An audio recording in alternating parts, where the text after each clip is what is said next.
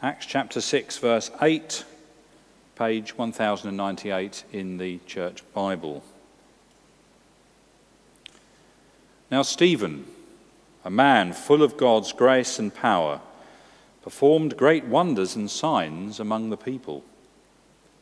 Opposition arose, however, from members of the synagogue of the freedmen, as it was called, Jews of Cyrene and Alexandria, as well as the provinces of Sicilia and Asia, who began to argue with Stephen, but they could not stand up against the wisdom the Spirit gave him as he spoke.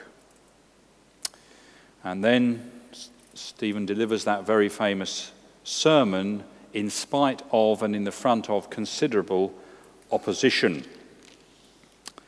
And then turning over to Acts chapter 7, verse 51, and then reading to the end of the chapter. "You stiff-necked people," he said, "your hearts and ears are still uncircumcised. You are just like your ancestors. You always resist the Holy Spirit. Was there ever a prophet your ancestors did not persecute? They even killed those who predicted the coming of the righteous one. And now you have betrayed and murdered him. You who have received the law that was given through angels but have not obeyed it." When the members of the Sanhedrin heard this, they were furious and gnashed their teeth at him. But Stephen, full of the Holy Spirit, looked up to heaven and saw the glory of God and Jesus standing at the right hand of God. "Look," he said, "I see heaven open and the Son of Man standing at the right hand of God." At this they covered their ears, and yelling at the top of their voices, they all rushed at him, dragged him out of the city and began to stone him. Meanwhile the witnesses laid their coats at the feet of a young man named Saul. While they were stoning him, Stephen prayed, "Lord Jesus, receive my spirit." Then he fell on his knees and cried out, "Lord, do not hold this sin against them." When he had said this, he fell asleep. And Saul approved of their killing him. May God bless to us that reading and be with our brother Sam as he comes to preach to us. Right, thank you, Andrew. I'll just keep talking. Let me pray for us briefly, and then we will get stuck into the three questions.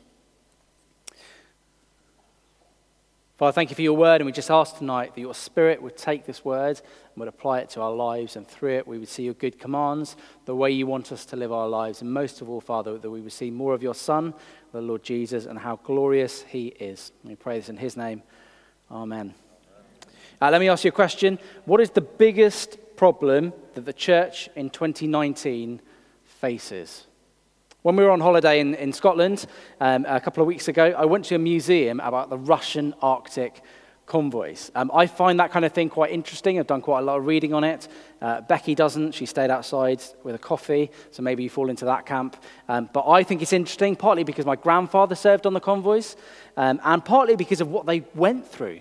If you read it, it's astounding, the descriptions of what they went through. These were convoys that sailed from Scapa Flow, which is on islands off the north of Scotland, and they sailed to Russia during World War II, carrying tanks and planes and fuel, things to aid the Soviets in their war efforts. And they faced incredible danger and hardship. They faced German U-boats, they faced German ships, they faced bombers from Norway, and of course they faced the weather. They were battling through to get to Russia. This group, this team, facing all these external threats.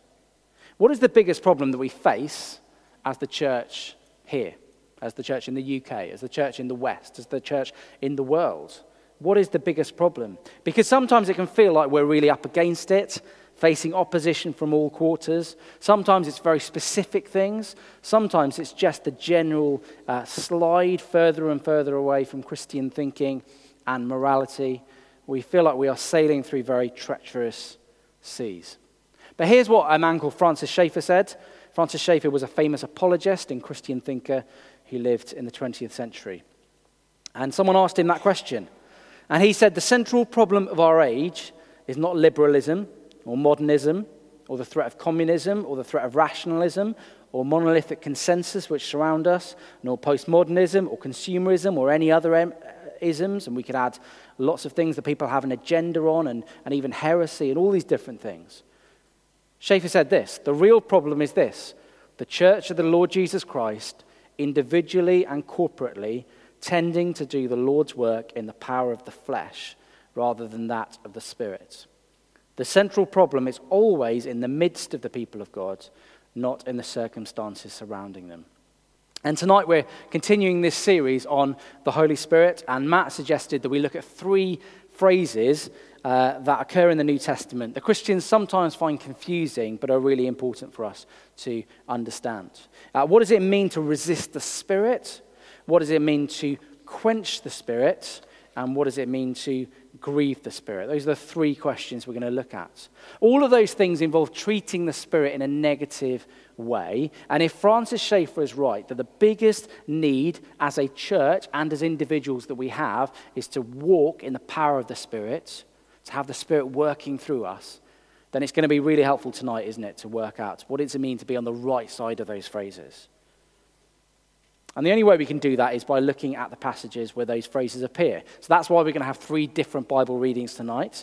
You need to get strapped in. We're going to be moving around. And this isn't 3 separate talks, because I think as we go through this, we will see that actually there's a lot of overlapping themes. And let me give you a heads up as we start. This is where I think some of this is going. We resist and quench and grieve the Spirit when we limit or reject the things that he cares about.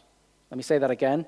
We resist, quench, and grieve the Spirit when we limit or reject the things that he cares about. So let's start off with what does it mean to resist the Spirit? And you might have seen that phrase come up in Acts chapter 6 and 7. What is the scene? The scene is that Stephen is on trial. And he's on trial for speaking about Jesus and going around proclaiming Jesus to be the Christ. But his defense is actually a defense of Jesus and God's plan fulfilled perfectly in Jesus. It's incredible to read Stephen's words. As Andrew noted, this is a man facing death, and yet he is so calm, he is so clear. And the answer, I think, for that is in chapter 6, verse 10, where it says, they could not stand up against the wisdom the Spirit gave him as he spoke. Chapter 7, verse 55 says he was full of the Holy Spirit. And presumably, everything that comes in between those verses is said through the power and the work of the Spirit through Stephen. I wonder if you've had that experience of talking to someone who's maybe not a Christian and feeling under pressure. I've had that, where they're asking really tough questions, or they're asking about you, or they're asking, why do you believe this? Or surely this doesn't make sense? Or what about this contentious issue? And the blood starts to flow into your face. You start to feel really hot under the collar. What a great thing to stop at that moment and just to pray in your heads for the Spirit's help, that you'd be able to speak clearly and boldly, just like Stephen. And what is it that Stephen says? We didn't have time to read it. We're just going to skim it now. But he covers a lot of things, doesn't he? If you look down with me, Abraham and the promises that God gave him, and Joseph and Moses and the 10 Commandments, David, Solomon. And then it climaxes in verse 52 with him talking about Jesus, who he calls the righteous one. And the themes of what Stephen is saying is that God's plan culminates in Jesus. The Jesus who is proclaimed by God's word and then rejected by those people who reject God's word. And so Stephen turns to the Jewish religious authorities in verse 52 and says this: they even killed those who predicted the coming of the righteous one. And now you have betrayed and murdered him, you who have received the law that was given through angels, but have not obeyed it. Stephen says, you're doing exactly the same thing as all those people, all your predecessors in the Old Testament. You should know God's word, and yet you are rejecting God's word. And you should welcome Jesus, God's Messiah, and yet you are rejecting God's Messiah. You killed him. So what does it mean to resist the Spirit? That phrase comes in verse 51. Stephen says, you are like your ancestors. You always resist the Spirit. And with all of these phrases tonight, they are not phrases that the writers drop in. They're not things that just stand alone, where we can read them and just go, I wonder what that means. I think it probably means this. We need to look at it in context. And the context is all of Stephen has said in his kind of Bible overview, but also verses 52 and 53. Resisting the Spirit means resisting God's word and God's chosen king. God's word revealed through the prophets, God's word revealed through the law, God's word that points to King Jesus. Stephen is saying the Spirit inspired that word. This is the Spirit's word. He inspired all those commands. He inspired the prophets. He pointed to Jesus coming. The Spirit, what does he do? He shines a spotlight on the Son, on God's chosen King, on Jesus. And the Spirit shines a spotlight on our sin. Through looking at God's good commands, we know that we are sinners and we know that we need a Savior. And so we're back to Jesus again. As J.R. Packer put it in his famous book on keeping in step with the Spirit, he said the Spirit's message to us is never, look at me, the Spirit, listen to me, come to me, get to know me, but always look at Jesus, look at him, see his glory, listen to him, hear his word, go to him and have life, get to know him, taste his gift of joy and peace. By resisting God's word and God's king, you are resisting the Spirit, because those are the things that the Spirit cares about. It was always God's plan that we would submit to Jesus as king. He's like a good king arriving at a city, and he takes over the city, but he has really good commands and just this amazing plan for the people who are going to live there, who've been under an evil dictator's power. And yet some people still fight back. And that is what these people are doing here. People who have heard God's word, they're the religious people, they should know all of this, they should accept it, and yet they resist it. The passage describes Stephen on trial before the religious authorities, but have you seen the flip? That by the end of it, they're on trial. They're on trial for rejecting God's word and God's king, and they are guilty of resisting the Spirit. And let me say in the kindest possible terms that if you are here tonight and you're someone who's heard the Bible's teaching, you've heard the good news of Jesus, and you are still saying no, then you are resisting the Spirit. I was thinking earlier this week about a youth group that I used to help lead in my old church. And some of the youth we've seen at places like Word Alive in Keswick 4 or 5 years later, and they're still going for it. They're loving Jesus, they're trying to live for Jesus. But I was thinking of this boy, Scott. He's not a boy anymore, he's about 23, 24. And he was someone who was brought up in a Christian home. Godly parents, went through Sunday children's groups, holiday clubs, youth camps, went through everything. And he heard so much about Jesus from God's word, and then he got to 18 and he said, no, I don't believe it, I don't want to believe it. I want to live my own life. And I was praying for him earlier this week because as far as I know, he is still resisting the Spirit. And that is an incredibly dangerous, fatal place to be in. When we reject God's word, all those things that point to God's chosen king, Jesus, we are resisting the Spirit. Second question, what does it mean to quench the Spirit? We find this in 1 Thessalonians chapter 5. So Graham's going to come up and read 1 Thessalonians 5 for us. Do turn to it so you can check what I'm saying, check whether you agree with it or not. Thank you. So 1 Thessalonians chapter 5, verses 15 through to verses 24, and it's on page 1188 of the Blue Church Bibles. Make sure that nobody pays back wrong for wrong, but always strive to do what is good for each other and for everyone else. Rejoice always, pray continually, give thanks in all circumstances, for this is God's will for you in Christ Jesus. Do not quench the Spirit. Do not treat prophecies with contempt, but test them all. Hold on to what is good. Reject every kind of evil. May God himself, the God of peace, sanctify you through and through. May your whole spirit, soul, and body be kept blameless at the coming of our Lord Jesus Christ. The one who calls you is faithful, and he will do it. Great, thanks, Graham. Appreciate that. What does it mean to quench the Spirit? Again, context is crucial. So what is going on in this passage? Paul is giving one of those lists, where he gives various commands. It shows us what does it mean to live as a Christian day to day. What does it mean to live a Christ-centered, cross-centered life? And do not quench the Spirit comes bang in the middle of that list. So Paul says, do what is good, don't seek revenge, pray, be thankful. And then we get to verse 19. So the context around it is about Christians being commanded to make godly decisions to live in a godly way, to battle to follow Jesus. And it is a battle, isn't it? Where we can pray or not bother praying.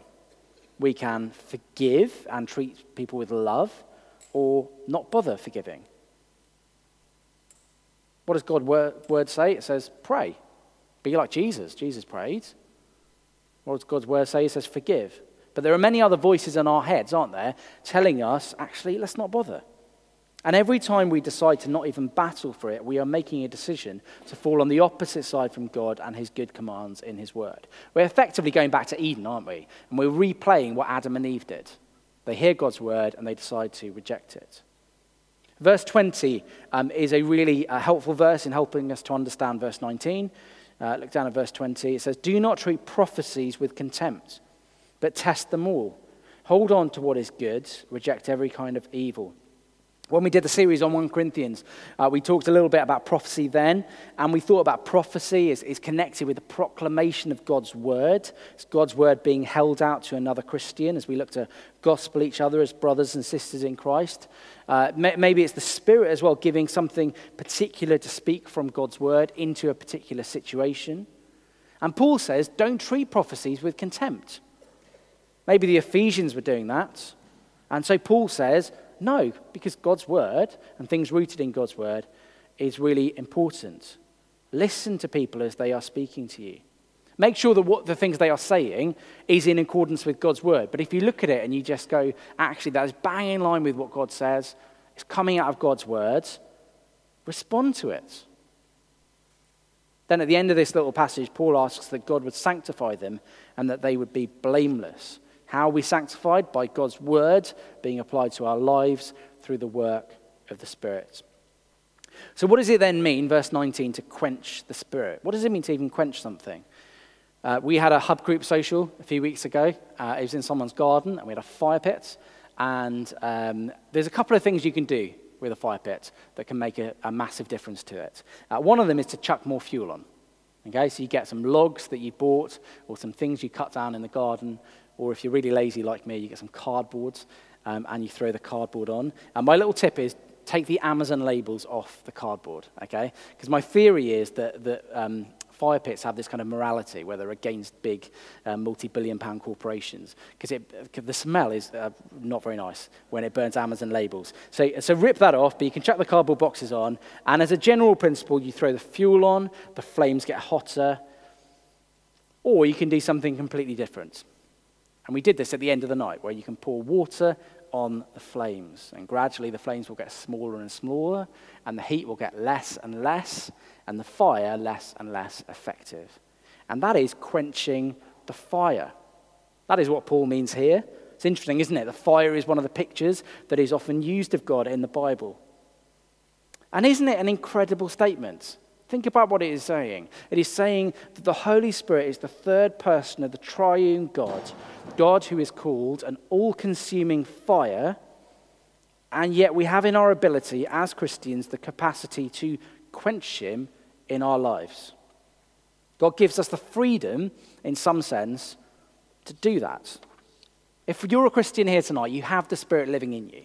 We're going to learn about that next week, but you have the Spirit living in you. That will never change. But you can quench the Spirit, the work of the Spirit, the power of the Spirit in your life. How do we do that? I think it's worth saying now that I've read quite a lot about this, some different writers, different blogs on the internet, different preachers, and amongst Bible-believing Christians, there are lots of different interpretations and applications of what this means. Let me just say some of them. Some people, one person said, we quench the Holy Spirit when we rely decisively on any resource other than the Holy Spirit for anything we do in life and ministry. We quench the Spirit when we diminish him personally and speak of him as if he were only an abstract power or source of divine energy. We quench the Spirit when we suppress or legislate against his work of imparting spiritual gifts and ministering to the church through them. We quench the Spirit when we quench his pointing to us as being sons and daughters of God.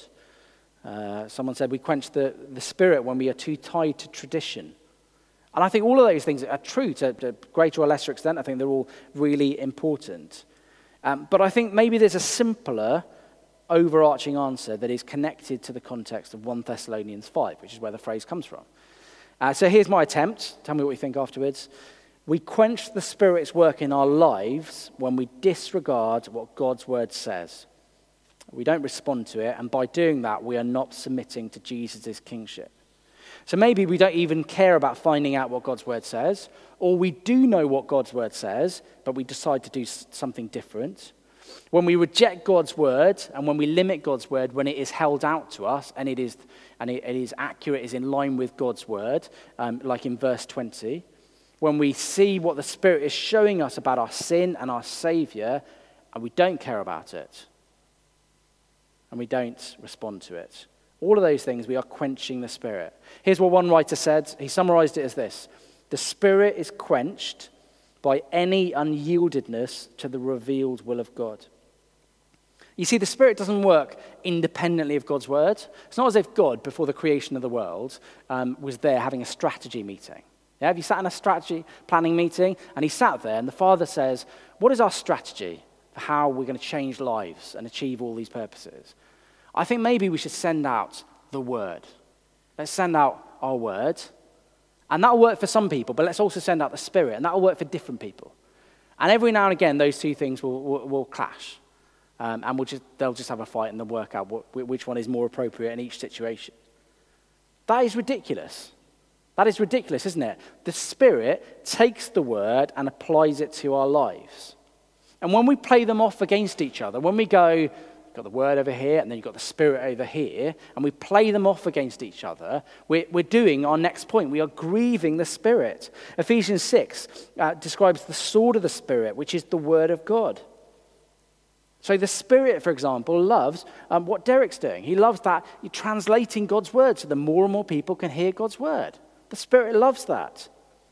What is quenching the Spirit? It's not submitting to God's word. That is why there's a link with verse 20. And that happens all the time in my life. It happens every couple of minutes where I have a choice of whether I do go Jesus' way or whether I go my own way. But I wonder whether Paul isn't thinking so much about that. He's thinking more about bigger things, where we have an opportunity to stop and think and read our Bibles and sit under preaching at church. Maybe linking with verse 20 with prophecy, we have received challenge and encouragement from other Christians through preaching or through people talking to us informally. They're holding out God's word with us, maybe with a specific application for us, but we consciously decide to go against it. And by doing that, we are going against the Holy Spirit's leading in our lives. And Paul says if you're doing that, you're quenching the Spirit. So don't then turn around and ask for more of the Spirit in your life. It may be a secret sin. Trev talked about something like that this morning. Something that no one else here knows that you do. But you do. You do it on a regular basis. You know it is against God's words. But you keep doing it. And you're quenching the Spirit in your life. Maybe it's an idol that you've been convicted of so many times. You've sat in sermons or in a life group Bible study, you come away from it, maybe someone said something to you and you felt, actually that thing is an idol in my life, that job or that relationship or money, that's, but it's still there. You haven't smashed that idol. You're quenching the Spirit. Maybe forgiveness, linked with verse 15. You've got something against someone, maybe someone in this room. For the last couple of years, you've been really angry with them. Maybe someone in your family, you've been really angry with them, and you know you should forgive them, but you're not going to do it. Every time you feel challenged about it, think, no, I'm not going to do it. You're quenching the Spirit. Maybe it's not praying, maybe it's not being thankful to God. It comes from pride, doesn't it? Let me ask you, do you want more of the Spirit's power and work in your life? If you're a Christian here tonight, you will definitely be thinking, yes. I want more of the Spirit's power and work in my life. But I think it is perfectly possible, and I'm speaking from experience here, to want more of the Spirit's work and move in your life and to consciously disobey God persistently in another part of your life. You're limiting and rejecting the things that the Spirit cares about, because he cares about us submitting to Jesus, being more like Jesus. And what are we doing? We are getting a big jug of water and we are dousing the fire. We're quenching the flame. And if that is true of you, true of me, we need to repent, don't we? Come to the cross of Christ in repentance, knowing that there is forgiveness for sins. What does it mean to grieve the Spirit? Our third point. What does it mean to grieve the Spirit? We're going to see familiar things again here tonight in this section, things we've already covered. It's found in Ephesians chapter 4. Graham, you're up again. Lovely. Ephesians chapter 4, verses 20 to 32 on page 1175 of the Blue Bibles. So from verse 20. That, however, is not the way of life you learned when you heard about Christ and were taught in him in accordance with the truth that is in Jesus. You were taught with regard to your former way of life to put off your old self, which is being corrupted by its deceitful desires, to be made new in the attitude of your minds, and to put on the new self, created to be like God in true righteousness and holiness. Therefore, each of you must put off falsehood and speak truthfully to your neighbour, for we are all members of one body. In your anger, do not sin. Do not let the sun go down while you are still angry, and do not give the devil a foothold. Anyone who has been stealing must steal no longer, but must work, doing something useful with their own hands, that they may have something to share with those in need. Do not let any unwholesome talk come out of your mouths, but only what is helpful for building others up according to their needs, that it may benefit those who listen. And do not grieve the Holy Spirit of God, with whom you were sealed for the day of redemption.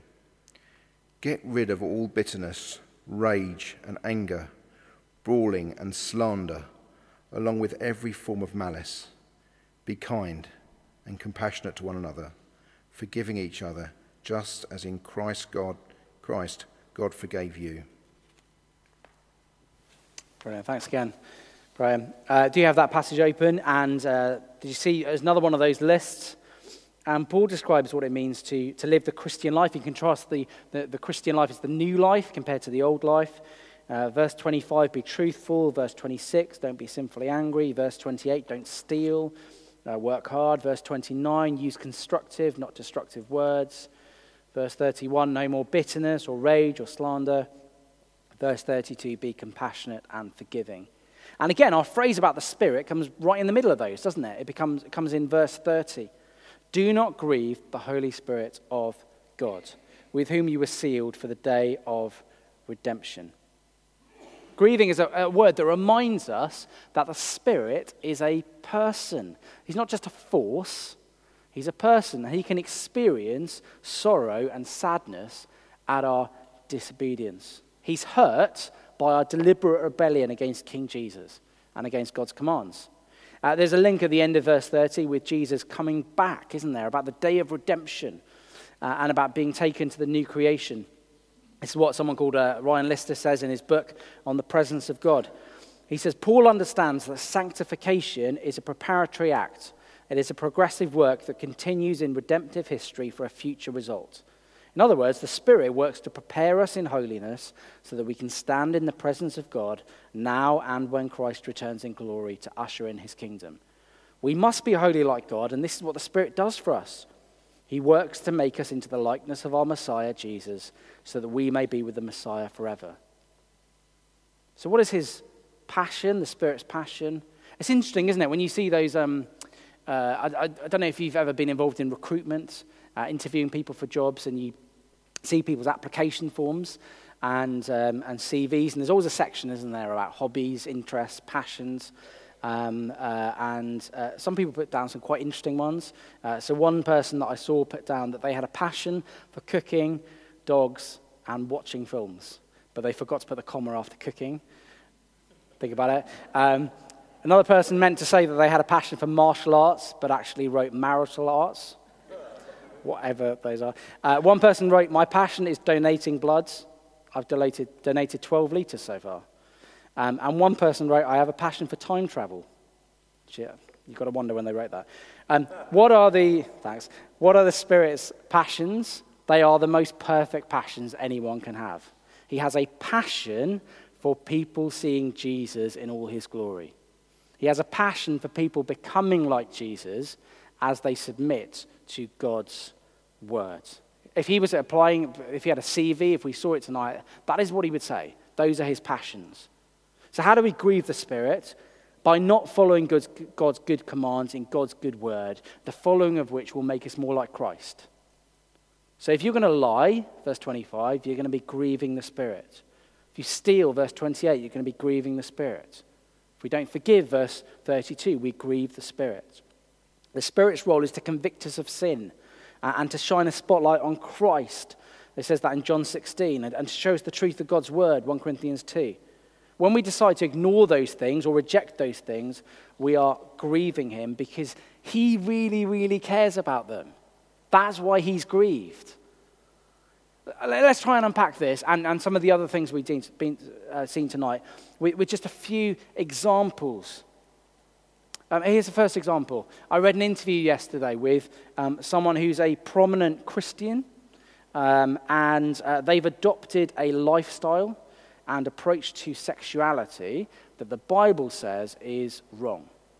And I was reading this interview, and what comes across is the part of their justification for it is that they felt that God was fine with it. God was leading them to do this. God's Spirit was supporting them on this journey. It's very sad, isn't it? And don't you think that that grieves the Spirit? Not only because they are going against what the Bible says about sexuality, the right context for sex, but also because they're using the Spirit to justify that decision. They're saying, well, I think the Spirit is leading me in this way. The Spirit can't be leading them in that way because the Spirit can't contradict what is already in God's Word. I think that grieves the Spirit, seeing that article, seeing that interview. I think here's something else that grieves the Spirit. Anytime anyone or any church wants to take the focus off the Lord Jesus. So I remember going on a school trip a few years ago, and there were about 100 teenagers on it. We went to a cathedral. 100 teenagers in a cathedral for 2 hours. And we learned so much history. We were given a tour by one of the cathedral guides, who's kind of employed by the cathedral to do this every single day. And in those 2 hours, there was no mention of Jesus. 100 teenagers for 2 hours, no mention of Jesus. And don't you think the Spirit looks at that and is grieved by that? Because he wants to shine a spotlight on Jesus. He wants to say, Jesus is incredible. But this person, maybe this cathedral, is saying, do you know what? No, let's not bother. Maybe there's a cross on the wall, but Jesus isn't really something we're focused on. And here's one positive example. I was reading a couple of days ago. I sent this to the band leaders WhatsApp group for this church. It was an article by a church musician, and he was trying to take quenching the Spirit and grieving the Spirit and apply it to people like Reese, who've been leading up the front. And one of the things he said was this. He said, band leaders need to ask the Holy Spirit to shine a light on our sin. He says, John 16 verse 8 says, the Spirit will convict the world concerning sin and righteousness. If we step on stage to lead sung worship and we have unconfessed sin in our hearts, we grieve the Holy Spirit. He's taking it as a practical thing. And so what does he do? He gets his band together before they go on stage, and they just have a time of confession and prayer before they go on to lead people in God's praise. You see, the Spirit's longing for us is to look to Jesus, the Jesus proclaimed and revealed in God's word, and to obey the good commands of Jesus. He wants us to see the sin in our hearts tonight and to go, do you know what? I'm going to fight to follow God's good word. I want to turn from sin and I want to turn to Jesus because I know that his way is the right way and the best way and the only way, and he is glorious. The Spirit would love that because that's his passion. And not doing that grieves him. And any time we then go, no, I'm a Christian, I'm going to live as a Christian, but in that area of my life, in that thing, no. What are we doing? We're resisting the Spirit. We're quenching the Spirit. We're grieving the Spirit. As we finish, let me tell you about a couple of things I've been reading. Over the summer, I've been reading a book about revival. by a guy called Ray Ortland, that you might have heard of. And it's really interesting as you work through this book that the teaching in the Bible, and also from history, is that repentance and humbling ourselves before God, turning back to him, go hand in hand with the Spirit moving powerfully in our lives. Let me read you a description, just as we finish, of the 1907 Korean revival. The 1907 Korean revival had a massive impact, and it's still having an impact. So it's one of those revivals that actually, 50 years later, you can still see the impact. It's not a flash in the pan thing that is gone in 6 months. It says this: they started the year, the Christians, with Bible study and prayer meetings every single night. So they sat under God's word, and they came to him in prayer. On the 12th night of the 1907 Bible study class in Pyongyang, those that gathered in the church described a sense of God's nearness, impossible of description. After a short sermon, one of the Korean church leaders led everyone in attendance in prayer. This prayer was indescribable, not confusion, but a vast harmony of sound and spirit, a mingling together of souls moved by an irresistible impulse of prayer, an ocean of prayer beating against God's throne. The gathering was even more intense the following night. Concerned about the intensity of the meeting, the missionaries gathered together as soon as they could to discuss the situation. In the end, the consensus was that they had pleaded with God for an outpouring of the Spirit, and he had answered, so they dared not interfere. Then the unthinkable happened. Before a meeting, the like of which I had never seen before, the person writes, nor wish to see again unless in God's sight it is absolutely necessary, every sin a human being can commit was publicly confessed. We may have our theories about the desirability or undesirability of public confession of sin, but I now know that when the Spirit of God falls upon guilty souls, there will be confession, and now no power on earth can stop it. The next day, the men in attendance returned to their churches, where the revival spread throughout the whole Korean peninsula. Similar instances of confession of sin, weeping and praying occurred spontaneously throughout the land. Even schools had to close down for days as children wept together over their sins. And that was the start of a revival where that whole country is pointed to the Lord Jesus. Affected millions of people, still has an impact today. And all I've been thinking about this week while preparing this is that I want more of the Spirit's fire and power and work in my life. I want to be more like Jesus. I want to be a better servant of my King. I don't want to resist the Spirit. I don't want to quench the Spirit. I don't want to grieve the Spirit. I don't want to say in this part of my life, no. I'm sure you don't either. For all of that, we need God's help, don't we? We need God's help. So why don't we pray and ask for God's help in that?